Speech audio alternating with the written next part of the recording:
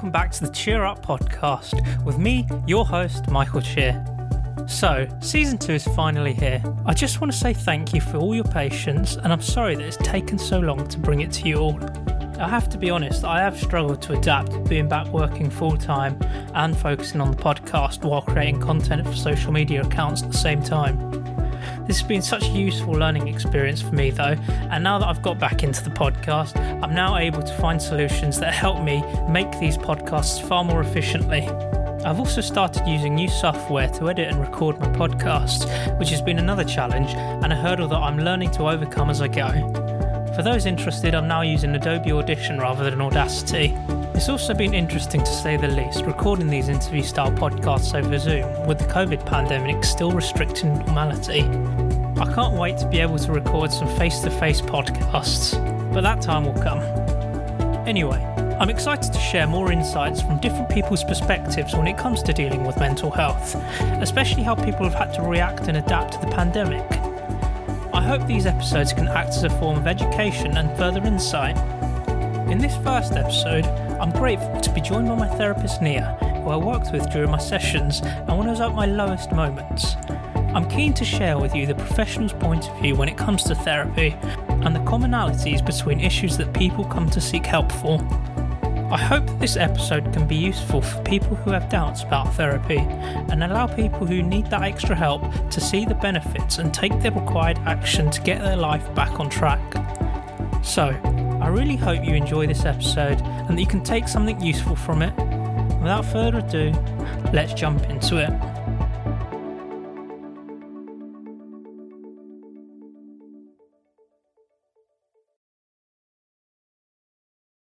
Today I'm joined by my therapist who I've worked with in the past, Nia, and we're going to be talking about the sort of practices of therapy and how much it's benefited me. And what I'm really keen to share with you is the therapist's point of view in a way, the professional side, and also going to touch upon how COVID has changed that sort of world and the impact that it's had on everyone, especially the professionals. So I'm delighted to be joined here by Nia. Nia, would you like to just sort of do a little introduction about yourself? Sure. First of all, thank you so much for having me here today, Michael.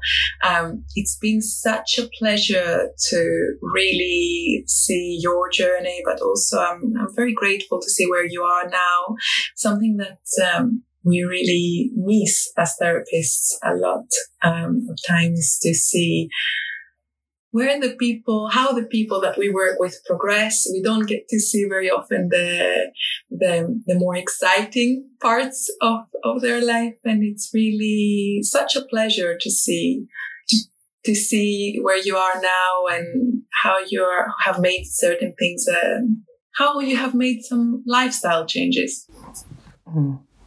Yeah, I mean, I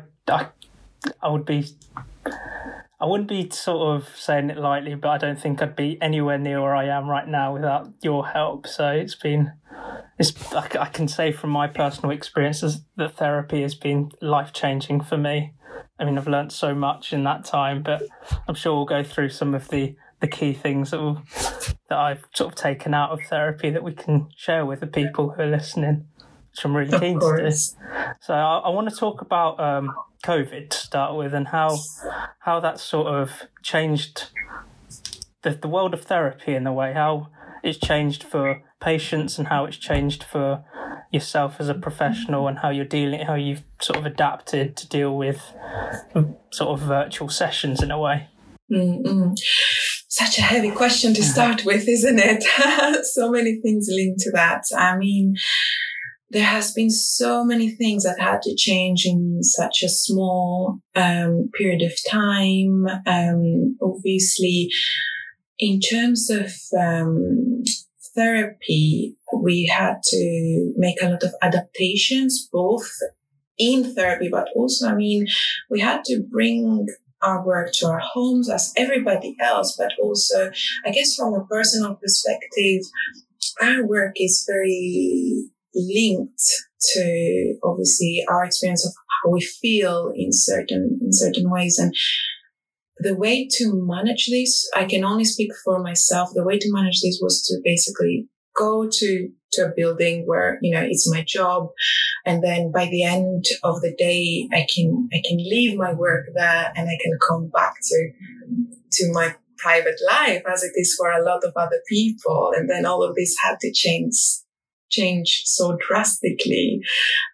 So many things involved to our personal experiences of how our lifestyle changed so quickly. But also, we had to look at different methods and styles of therapy. Everything went online. We had to learn to be online therapists.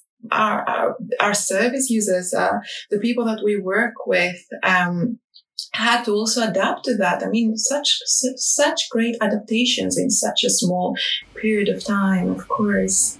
Yes. Yeah, I can speak from my experience of being the patient and how I came to the end of my therapy journey just as COVID had started. So I did have this sort of few odd sessions online, and it was different, but it's sort of, you still get a lot out of it, which is one thing that I'm sort of keen to hammer home. I don't think people should sort of feel deterred in a way or feel like they're not going to get the full experience, because I think we all know that therapy is quite an intimate sort of scenario setting in a way where you're sort of you're trying to open up as much as possible.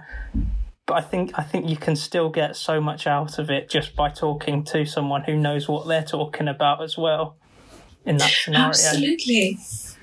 Yes, it's really interesting to actually examine these changes and actually really look at what's going on, because as you very rightly say, when we went into those changes, it almost felt, because we all like, I guess we all have found our ways of working, and we like our ways of working. Absolutely, as you said as well, therapy is something very intimate, and there is a lot of things involved into kind of that kind of face-to-face, but also it was a really interesting journey when we went into the online world to see that actually that intimacy and that all of these parts can also be maintained in a different way. We are actually very adaptable, and we can actually see that in practice. Yeah, I think it's something that I don't think people will sort of pick up on in a way straight away if they sort of start off and have their first ever therapy session online. But I don't think that takes away from how much you can get out of it. And I think that's something that we can sort of pick up on in the difference sort of between a face-to-face and an online, in a way where you sort of you might feel more comfortable sitting in front of a person, and then you're more willing to open up. But I think we're going to get to that topic later on in terms of the relationship between a patient and a therapist. So I'll save a bit of that for later. But what I wanted to talk about was sort of sharing a bit about my experience. Now, I know I've spoken about this in previous episodes in series 1 in the past about how much I've gotten out of therapy, but I wanted to touch upon the thoughts behind triggers, and I mentioned safety behaviours in the past, and we're going to start with triggers because I think it's important to know and important to talk about how everyone sort of gets triggered by something in a way. We all sort of react differently, but I want to sort of talk about what they are to start with first, and why we sort of come across them. Why did they happen to us? Mm-hmm. So I don't know if you could sort of shed some light on that, because I think this is your field of expertise. You know this better than I do. Sure. And that's been a topic that you and I have discussed quite a lot as well. So it's a really interesting one that you bring up, because we get so... I think one of the things that we observed in our journey, I guess, is kind of being very focused sometimes onto the why is this happening? Basically the short answer, I guess, for why they happen is because we are human. We are designed to feel things. We are designed to experience things that brings up emotions. And the reason why they keep on happening a lot of times is because of the way that we interpret what our experience. So, for example, if we are tuning into a physical sensation, let's say, that is something that is triggering us, if we are really creating that belief of it must mean something, all our focus of attention is going to be there, isn't it? So definitely. Naturally, that's going to bring on distress. And it depends on where we are going to decide. If our programming is to be set into focus so much into the why, then that's going to create a lot more distress, isn't it? Definitely, yeah. I mean, speaking from experience, physical sensations were always the one for me where they would be the state change in a way. They would cause me to just go from feeling completely fine to sort of be in a state of complete and utter sort of terror at times, really. It would sort of trap me, immobilise me in a way, and that for me, that was the main one. Physical sensations, that's just one example that we've talked about, and it's just how it changes our behaviour, I think, is a huge sort of topic to discuss in a way, because it changes how we behave, it changes what we think about. Our emotions are just sort of, they're inhibited in a way. Yeah, and there's nothing. See, a lot of people come to therapy thinking that there is a problem with emotion. Actually, we're just built to feel things, so that's completely human. But actually, as you said, it's really interesting, especially with physical sensations, as you mentioned, because they're real. So they're unexplained, they're real, and actually it becomes what happens there is that it becomes all our center of attention, isn't it? So, of course, because we are feeling the distress there because of is the distress coming, I guess, when we're asking why, rather than trying to ask, why is this happening? And becoming this our center of attention is, I guess,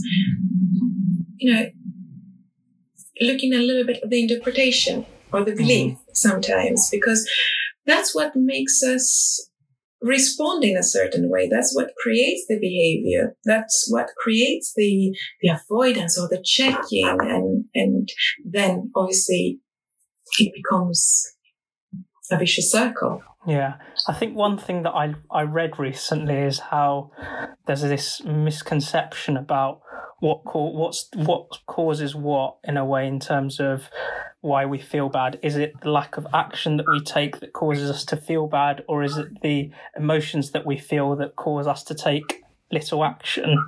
And I think that's something that's very sort of, it's a good debate in a way, but I think it's always how our lack of action causes the emotions that we feel in a way. I think that's something that I've learned from experience, that if you sort of wallow in how you feel, then you sort of feel bad by not taking the appropriate action to get you out of there. But for me, I think looking back, the reality is that I never took the right action in a way which would help me get out of those disempowering states. I think what happens a lot of times when we are feeling anxious or in distress or really upset, when we're feeling overwhelmed, is that we lose that communication with ourselves. So when there is no communication. Because if you think about it, extremes are generally unproductive, not doing something or doing a lot of something. Okay. But actually, what happens a lot of times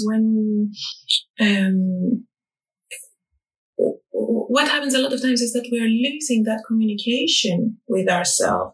So, of course, that makes us very fearful. And,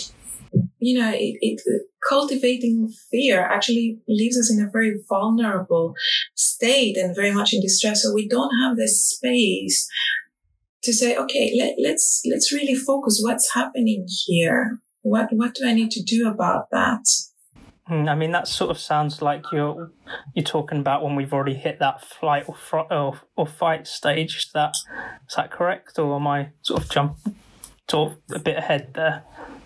Fight or flight is really something that we do experience when we feel anxious, when we're feeling in distress. Yes. Yeah. I think the next sort of stage from that is, you mentioned avoidance, and how when we're in these sort of states where we feel like we can't get out of them, we're sort of suffering with these anxious thoughts, we sort of avoid anything that might make us feel even worse, or we try and do things that will help us to feel better in a way, but in reality it's not getting to the root of the problem, it's not solving the real issue. Talk about that for a minute, if you could. Okay, absolutely. Well, I guess we are also a very, very intelligent beings to not want to be in a state of distress. So we want to avoid what makes us feel unsafe in a way, what makes us feel vulnerable, what puts us in distress, as we were saying before. So I guess the approach sometimes that we take is to naturally not want to be in that place and push it away. But actually, a lot of times when we push away certain things, they can come back double in strength. So that's when the unproductive side comes, because we try to keep pushing harder and harder and harder and avoid even more. And then there's all this build up that happens that at some point will come and hit us back. And, that then there is a whole kind of cycle getting created there. But ultimately, the reason why we do it is because we feel vulnerable or unsafe, and we're trying to avoid something that creates distress, something that makes us feel uncomfortable. Yeah. And it makes a lot of sense to engage into avoidance or behaviors that we perceive that makes us feel safe. It does make a lot of sense, but also they're not very helpful. Yeah, it doesn't help in the long run. I think that's the best way I can describe it in terms of my experience of. Well, I think you're the one that sort of opened my eyes to the concept of safety behaviours, and how we sort of go to them to sort of try to make things better in a way. Mm-hmm. I think for me, I didn't have a clue what safety behaviours were beforehand. So if you could come up with or define in a way what safety behaviours are, I think that'd be great. Yeah, it's basically the actions that we take, the actions that we engage in, that we believe that they makes us feel safe. So it could be from, I'm going to take that bottle of water with me, just in case my throat dries up. I'm going to engage into something that is going to give me that, soothing feeling of not soothing, but actually make me feel safe. Safe is the right word. Or I interpret that it makes me feel safe. But again, that's something that in the long run, it's never the solution in a way. It's like a coping mechanism. It's something that we do for short-term relief. Have I got that correct? Absolutely, absolutely. Yeah. I guess the question mark there is if I take that action and I engage into it, if it brings down the anxiety in the short term, but then it maintains it, it's what you said, it's actually a short-term relief, isn't it? But does it change my anxiety? Do I work on my anxiety? It's just a relief rather than actually, managing or coping with it in a different way. I suppose I might be going off on a tangent here, but that sort of triggered sort of sparked a thought in my mind that is that sort of how addictions can be formed in a way? Yeah, absolutely. Well, that's I guess a very big discussion there as well. But if we think about doing things that makes us feel a certain way, or engaging in actions that makes us feel a certain way, it could be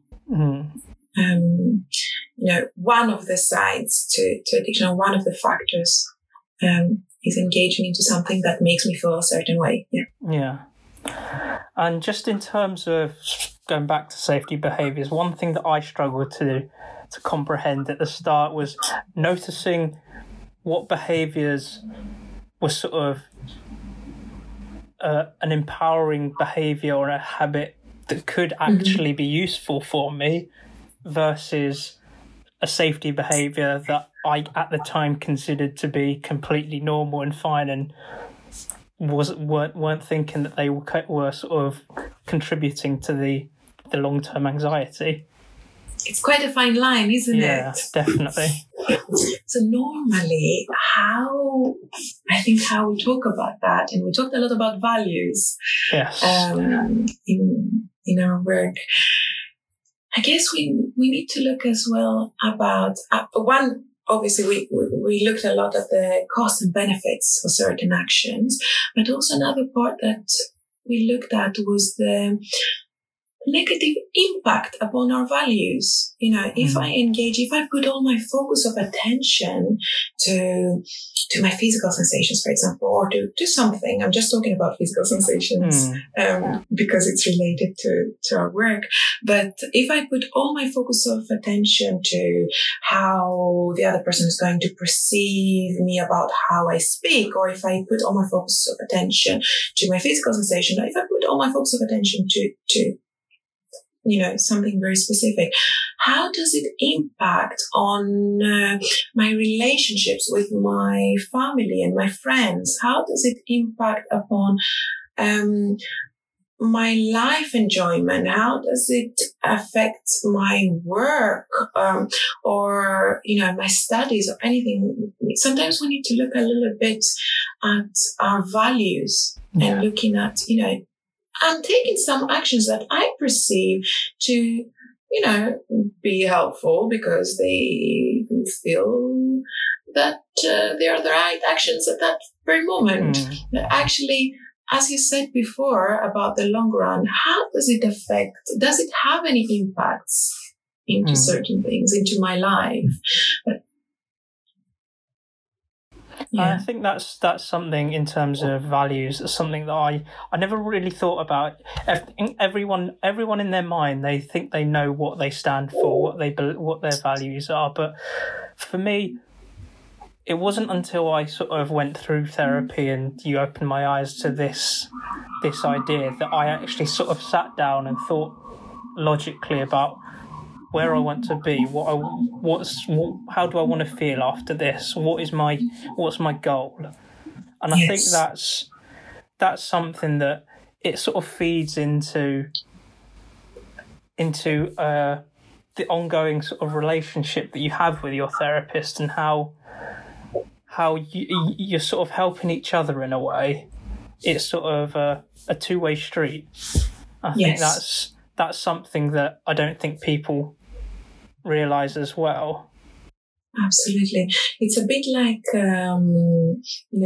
it's a bit like a dance, I guess, where, sometimes the therapist might take a little bit more the lead at the beginning and say, okay, that's the idea. So I guess for me, it's very, very important. It's vital actually to start looking at where do you want to be at the end of this? What is it that you want to get out of this? So important, because this is we're doing therapy is not something pleasant. Yeah. It's actually not, it's actually not. At the end. Yeah, at the end, I suppose. Yeah, at the end, it's definitely something you look back on. But yeah. But during therapy, it's actually something that is really challenging a lot of the times. And, it can make me more anxious, or it can make me more overwhelmed or upset a lot of the times. And it creates a lot of things. It brings up to the surface a lot of things. So it's not an easy journey. And actually being able to maintain that focus of where do I want to be by the end of it is the driving force a lot of the times, or all of the times actually. And we need to be able to have that dance in order to be able to say, okay, well, sometimes, you need by the end of it to be able to take that lead, to be able to be your own therapist, really. And that's something that I very much support. I love that. I love that line, being your own therapist by the end of it, because I think it's what it is. It's how you sort of need to be to sort of progress. And I think that's something that I've tried to do as much as possible, really. But I think what you said about the dance at the start, how it's the therapist trying to get some information out of the patient to start with, I think that's where I struggle. Well, I say I struggled at the start. I think when you start therapy, like you said, it's very difficult. You're stepping out of your comfort zone, but you're there because you want to change in a way, or there needs to be a change, and for that to happen, you need to step out of your comfort zone in a way to experience a new challenge. And I think when I went through it, it was more of a case of me sort of trying to find my feet, trying to develop that relationship with yourself before I felt comfortable sort of getting everything out. Because there's sort of, I feel like there is a comparison, and there's two sort of ways where two sort of methods where someone will go into therapy and they'll be very reserved. They won't know how to sort of approach it, which is sort of how I went into it, and was reluctant at first to get everything out. But in order for you to get the help that you need to sort of put all your cards on the table. But at the same time, you don't want to be on the complete opposite side of the scale where you're getting everything out straight away. And I think that's where that metaphor of the dance, where one person leads than the other, it's very meaningful for that scenario. Yeah, and it always, all of the things that you mentioned, they absolutely, we observe all of this in our day-to-day in therapy. And it's always really interesting to observe it and say, okay, what's happening here? Why is this happening?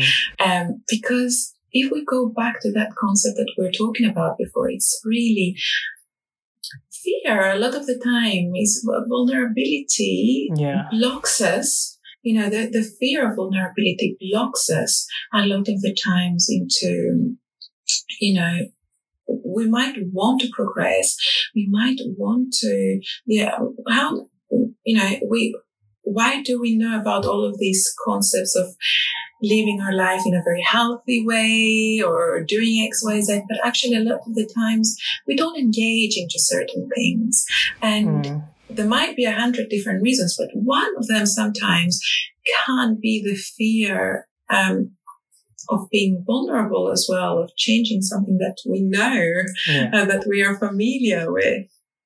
I mean, I think that's something that resonates with me, because vulnerability was something that I I considered a weakness at first. It was something that I never wanted to feel. If I felt vulnerable, that's when I was sort of wallowing in those disempowering states at that point. But I think now accepting that the vulnerability is such a huge step, because I know now that I can look back on where I was 2-3 years ago and see how much I've grown. And it's because of that vulnerability that I've grown in a way. And I think that's something that therapy gives you, because it's not going to be a quick fix. You're not going to just go in and after one session all your problems are going to be washed away. It's about growing and learning and realising that it is a lifestyle change. I've mentioned it a lot of times in previous episodes that it's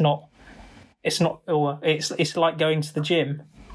I mean, this is a metaphor that you actually introduced to me, and I loved it. Yeah.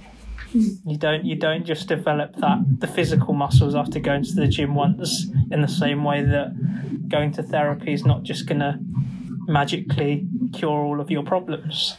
Yeah. And, it's, I love this. I use this metaphor. It's very me. Yes. And it's really about, actually there is a combination of reasons why sometimes we expect that quick fix, and that's very understandable as well. Even if we think about cognitive behavioural therapy, CBT, that obviously it is tools, and we are talking about tools, and that is what it is. But also sometimes we take these tools into our mind as kind of like, okay, I need to just go there to get answers, and it's all gonna vanish, kind of my feelings or how I feel about certain situations, or the situation itself is gonna vanish. And that's not realistic. We're using these tools. We learn to improve our skills and use these tools in order to be able to take a different approach in situations, because life is going to continue happening after therapy. And actually, going back to what we were saying about the gym, I always use I really love that example of, it's like going to the gym and, getting that membership is not going to change anything really. It's your commitment that and that lifestyle approach that is going to change things. Yeah, and I think one thing that I've taken out since sort of coming to the end of therapy is how those little steps, those little milestones that you create for yourself, they might not be the huge sort of change, or they might not be the change in a way, but they contribute massively. So you say about how getting a membership is not going to automatically give you the muscles that you want, or you'll become the as fit as you want to be, but without the membership you're not going to be. So it's 100%. it's all about stepping stones, I think, and small steps towards that. And I remember a video that you shared with me during my therapy sessions was about the difference between being goal driven and the difference between sort of observing, value driven, and observing the journey that you're on. Yes. Because if you're solely thinking about your goal, you're always going to be disappointed, because once you achieve something, you're always looking for the next thing and the next thing. You're never sort of going to sort of celebrate where you are. Exactly. And if we think about change, actually, we need to think about, okay, do we come into therapy having this idea that there's going to be this magical thing that, it's going to happen once and it's going to change my life? Sometimes we go into therapy thinking about there's going to be this big thing that I do not know about, that I have no idea about, and it's going to change my life, which is actually what you're very rightly saying there, is that it's an accumulation and a collection of these committed actions that are going to that are going to contribute into these changes. And something, if we go back to that concept that we were saying before about accepting vulnerability.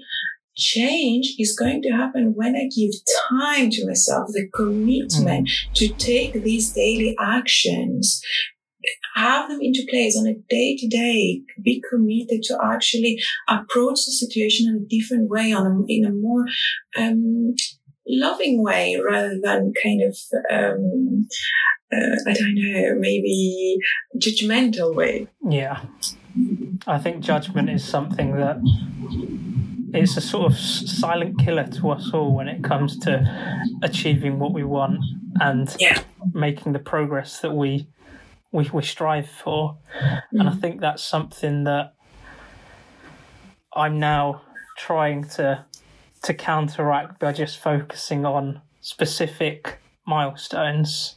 Yes. And I think that's something that I've learned from you and from therapy, and when we worked on the blueprint of how we go forward once therapy's over, in a way, because it's all well and good you learn all of this stuff, but if you don't put any action into place, you're going to be back at square one.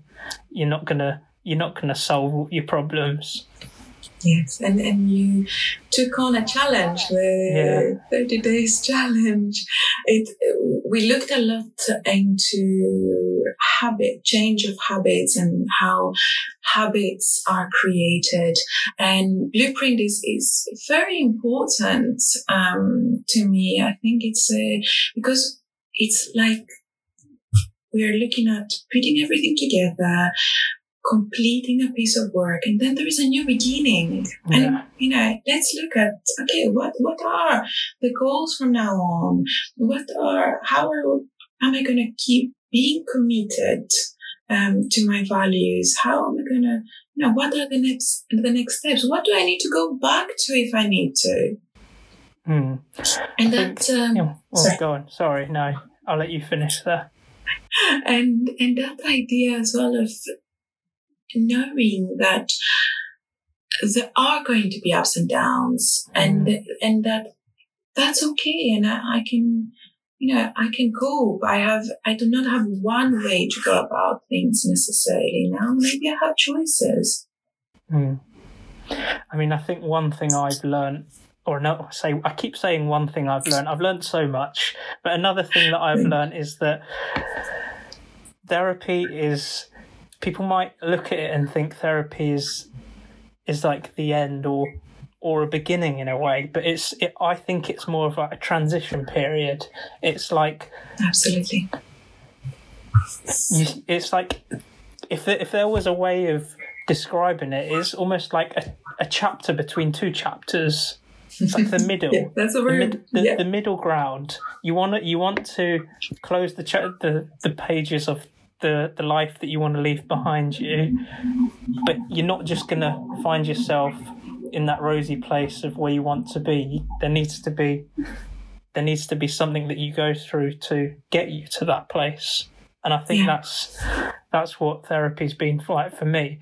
But one thing I wanted to touch upon is you mentioned about CBT, and for me, I know that I struggled a lot with challenging my thoughts in the moment when I was in those sort of dark places, when I was struggling, like you've mentioned about the physical sensations.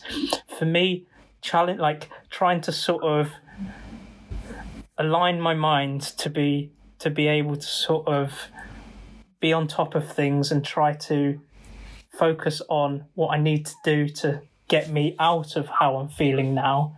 That was always something that I struggled with. Have you got any advice to people that might be in that sort of same boat where once they start thinking about something, it becomes a very difficult challenge to get to sort of snap out of it? Yes, absolutely. And we have to think about why and the route that we're taking a lot of times, because it goes back to where is my focus of attention? Where is my center of attention? If my center of attention is to try and explain and trying to find, for example, the reason for something and I'm very focused onto that, let's say with the physical, I'm thinking about the physical sensations specifically, I'm very tuned into something that actually, is it helpful or is it quite restrictive in my life? If I start, and what is always making me think is that actually, am I losing that communication with myself, or am I able to communicate with myself? Because if I'm going back to thinking about therapy, sometimes when we're feeling overwhelmed, when we are feeling distressed, what happens is that we do not have space to communicate with ourselves, to ask, okay, what's going on right now? Why am I feeling this way? What's happening? And sometimes that's one of the things that obviously we do learn techniques and tools and things like that. But also something that is very important to create is that space for flexibility, to challenge anything. Because when we are in distress, there is simply no space. So we do not have that opportunity to communicate with ourselves. I think the sort of technique that I've got out of that to sort of help me, that it took a lot of time to sort of find the right technique for me, but I needed a way to sort of interrupt my thoughts. I needed a way to sort of change literally just completely shift my thinking in a way. And you did teach me about sort of techniques for example, when I was driving, I think the example was when I was driving back from the gym. Sometimes, I mean, they say exercise is very good for you, but for me, when I suffered with my health anxiety, at the worst times, I would have worst case scenario thoughts about if I had overexerted myself in the gym and I'd be driving home, and what if my heart were to stop, for example, and all of a sudden those thoughts were going in my head and now all of a sudden I'm not sort of as focused on the road as I should be. And it was just about sort of using your senses. And I think I mentioned that in the past about squeezing the steering wheel. That was a really good one that you taught me. And trying to count the colour of cars, for example. That was always a fun one. So the whole idea of that is bringing my focus of attention back to the here and now. And the whole idea, it's very, very simple things, really. And it's not about, the one golden rule or anything like that, but it's about the objective, about the purpose, really. We are looking at, let's think about it. When we are engaging with these racing thoughts, they are going to take more and more and more and more and more space. So what actually we need to do is to revert that and actually really be able to focus on the here and now. Bring our focus of attention back to the here and now. And that's gonna make us engage back to the present moment, and not necessarily engage with all these racing thoughts, which is going to give us more space to start working on a different approach. Yeah, I think it's also worth me mentioning right now that these techniques aren't just for people suffering with health anxiety as well. This is for any sort of anxiety disorder in a way. If you're feeling bad, if you're having overwhelming thoughts about anything, it's about just shifting that, just where you are, the focus of attention needs to change, and you need to sort of ground yourself. Yeah, and it's helpful a lot of times when we feel that we do not have space because our mind is too busy with what's going to happen, what might or might not happen in the future. It's really helpful to bring ourselves back to the here and now, just because otherwise these thoughts takes more and more and more and more space. Definitely, yeah. I think when I look back towards the end of my therapy journey, and you mentioned the 30-day challenge, I know you're a big advocate of just try it and see what happens. But even right now, I'm always going through sort of challenges where if I want to change something in my life, give it 30 days, and then usually by then it's developed into a habit already. So you're not even thinking about going back. It's already sort of ingrained in you that, okay, this is the new normal now. Exactly. I'm not sure I understand. Siri's trying to get involved on our podcast episode. So, in terms of that, I am a very big advocate, because then, a lot of people that I've worked with try something once, and they will come back after a week or two and say, "Oh, it didn't work." And I would say, okay, well, I don't know, I'm trying to do pull-ups at the moment, okay? I don't have a very strong core. And, is it that if I try to do it once, is it going to work the first time? It actually takes a lot of commitment and persistence to keep working on it, to be able to do pull-ups.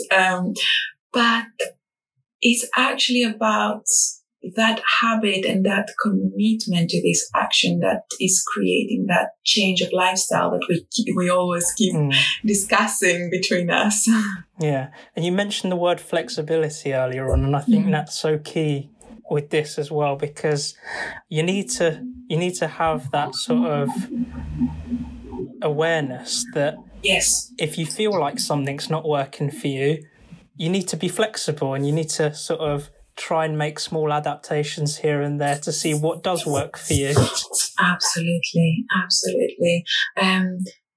It's about that idea of being able to be curious if something doesn't work, looking at why it doesn't work, and looking at how can I approach this in a different situation.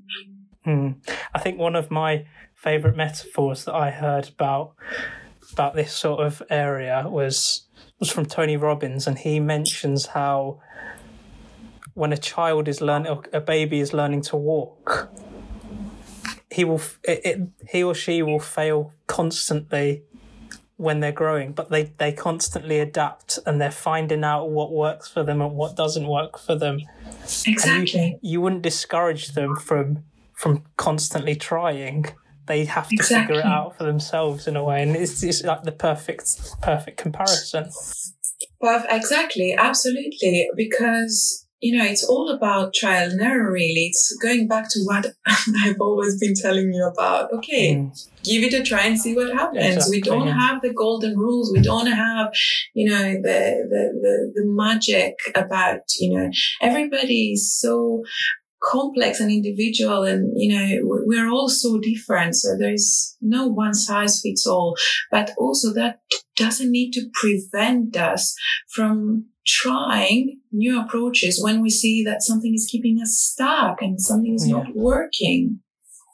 I think as well that sort of comes back to the idea of you don't want to be in the situation where you picture something going a certain way in your mind, but you can't achieve what you're thinking immediately, so you take no action at all. You want to take some action that will get you to where you're going, or where you want to be in a way.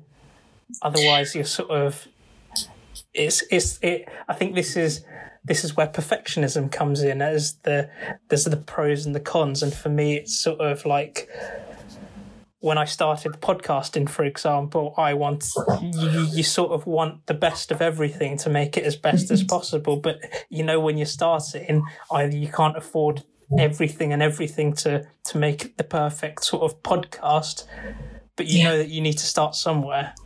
And it's the same with therapy. You need to have that step. And to be fair, therapy is usually that first step. Yeah. And there are going to be times that, I'm going to feel great. There are going to be times that I'm going to feel pretty rubbish, and there are going to be times that I'm going to feel very upset, or there are times that, it might not be perfect, and it's okay. It's all part of the process. I guess that's the idea. 100% it needs to start from somewhere, and really be able to observe and review is skills that are very important in that process. Yeah, I think I've definitely learned a lot from you, Nia, and I'm just glad that I'm in this position now where I want to be able to share with people what I've learned, and I think I think it's a good barometer of seeing how far I've come when I look back to where I was almost 3 years ago. I think it was, or 2 years ago to the day almost. Roughly, I think it was March when I started my therapy sessions. So it's crazy how time flies in a way. Absolutely. How different things are. Things are very different, and it makes me genuinely happy to see how you really become an ambassador and of mental health, especially for men as well, and the voice of kind of basically really talking about these issues that were very unfamiliar at the beginning. It's really interesting to see your progress in your journey, and I'm very grateful that I'm still able to see all this and all this progress. Well, I can't express how grateful I am for the change in me, really, that you've contributed so much with. I can only thank you for that. Thank you so much. Well, it's all about a lot of times stepping out of, when you were saying as well about perfection, it goes back to all this kind of extreme black and white thinking sometimes and expectations, and going back to, our disappointment where something is not quite working the way that we wanted, but actually accepting that, there are going to be ups and downs, and there are going to be blocks and difficult moments along the way. It's all part of being able to have this communication with ourselves and accepting to be vulnerable in order to be able to create space for change.